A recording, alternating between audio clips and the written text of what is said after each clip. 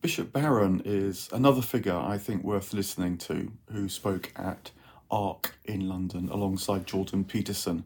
And like Peterson, he simultaneously leaves me as wary as enthused. And so, like Peterson, I listened to both my felt response and what he was saying. I've explained where that took me with Peterson in a previous short talk. Here is where I've ended up in response to Barron, which interestingly is also, in my view, with a richer, fuller sense of Christianity, untamed, unleashed. In short, you might say that Barron is right with his diagnosis, but wrong with his antidote. And like Peterson, the misstep, I think, turns on this word responsibility. He offered the diagnosis in terms of the history of ideas, tracing the modern mentality back to that remarkable set of Franciscan thinkers, which includes William of Ockham. They set the ball rolling on a perception of reality that is now called voluntarism, from the Latin for will. Voluntarism started off as an assertion of the supreme will of God, which seems quite reasonable, that God can will anything. But as other thinkers since, not least C.S. Lewis, have pointed out, what humans imagine to be true of God, they soon imagine to be true of themselves. So willing what you want has become untamed consumption and untold distress in the modern world, as people try to will a good life from within their own constrained and confused imaginations. So far, so much a restating of hyper-individualism. Bishop Barron then turned to responsibility, to invoke a training of the will to want what might satisfy its longing, namely freedom. If you want to learn a language, you have to learn the grammar and vocab. Only then will you be able to express yourself fully and freely. Now, there's clearly a truth in that, although the first language we learnt to speak as infants wasn't an effort of responsibility, but of desire, which signals something. As with Peterson, the piece that is missing in the argument is desire or love, the godlike impulse or spirit that fires the yearning, which will, in time, find its way back to God. Now, I think Barron knows this. At one point in his talk, he referred to being responsible in response to life, so that we might find true satisfaction. However, there are a couple of elements that threw him off track, in my view. The first has to do with his office. Bishop Barron is a bishop. I know a few, and you find that they are in a bind, the bind which the Hebrew Bible tracks as the tension between the priests and the prophets. The priests must keep the temple going. The prophets must keep the people alert to what the temple points to, namely God, which when the temple becomes corrupted by becoming too concerned with worldly matters, it readily forgets.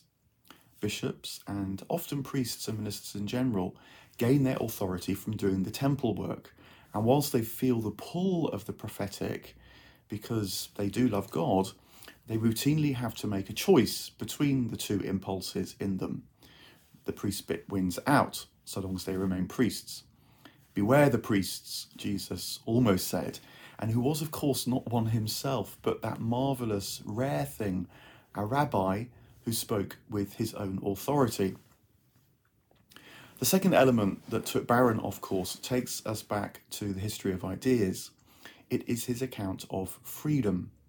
To cut to the chase, he didn't quite get to the crux of the matter, in this talk at least, which is the goal of freedom, what it longs for, and what it needs to know to become liberty in its fullest extent, which is to become divine.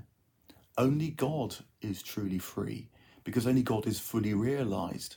God's being, God's goodness, God's desire, God's freedom are all maxed out and are one, a unity, or rather a triunity, as the Trinity is the Christian way of expressing that dynamic manifestation of being, endlessly giving, endlessly receiving, endlessly creating, endlessly loving, endlessly understanding. You might say that God doesn't have to bother with choice or responsibility or will, which are all fallen versions of God's life in all its fullness. So if that's the vision of God, what does it mean for the vision of what it is to be human? Well, it is risky, which is why Peterson, Barron et al. Are concerned about the way the world is going. Liberty regularly becomes license in human souls. St. Paul had to tackle it, remarking that everything is permissible, but not everything is wise. There's an art to liberty, which I think is best learnt by another version of freedom, the freedom to make mistakes. This is why Christianity also stresses forgiveness. Take the woman who was caught in adultery, brought to Jesus by her accusers, whom Jesus disperses by saying, "The one without sin cast the first stone." He then turns to her and judges her condition, but not so as to condemn her, but liberate her. She may now learn from her mistakes, though not so as to have her desire or freedom sidelined by advice about being more responsible in the future. Rather, she can pursue her desire better, more truly, freely. Jesus would have known that what led her into adultery is what will also lead her back to God, as she becomes wiser by learning from her love life. Love, desire, sexuality mustn't be compromised in the spiritual life, which is why in Orthodox Christianity, at least amongst the mystics and monks, the most important book in the Bible is the Song of Songs, that great hymn to desire. It's the pivotal book, in a way, because the spirit it conveys is the spirit with which everything else must be read and understood. That ensures that nothing undermines the tremendous desire we have for God, which so easily goes wrong, but mustn't be stopped. Mystics understand this, which is why their writings are often erotic. The two that I have studied the most, Dante and William Blake, are full of it. Dante's eros terrifies him as much as he yearns to have it delight him. But for all the errors he makes, which are many, he never gives up on it, and eventually leads him to the state in which his understanding and love have become aligned, which is to say, when he becomes divine. William Blake comments on the same path in often provocative ways. "The road of excess leads to the palace of wisdom" is a phrase you wouldn't have heard at Arc, but you can hear what Blake means.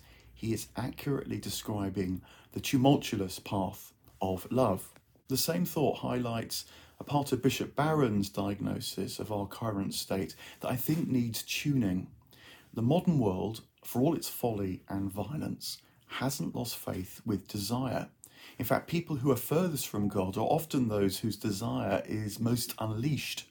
Felix culpa, you might say, though cautiously, as lots of damage is undoubtedly done. But I think the response is not to put a lid on it with calls for responsibility, but to understand what's going wrong with an eye kept firmly fixed on love. Consumption and so on are cries for God. What needs to be heard is the insight expressed by William Blake and the mystics that the human soul won't be satisfied with less than all, though is often mistaken by seeking more and more.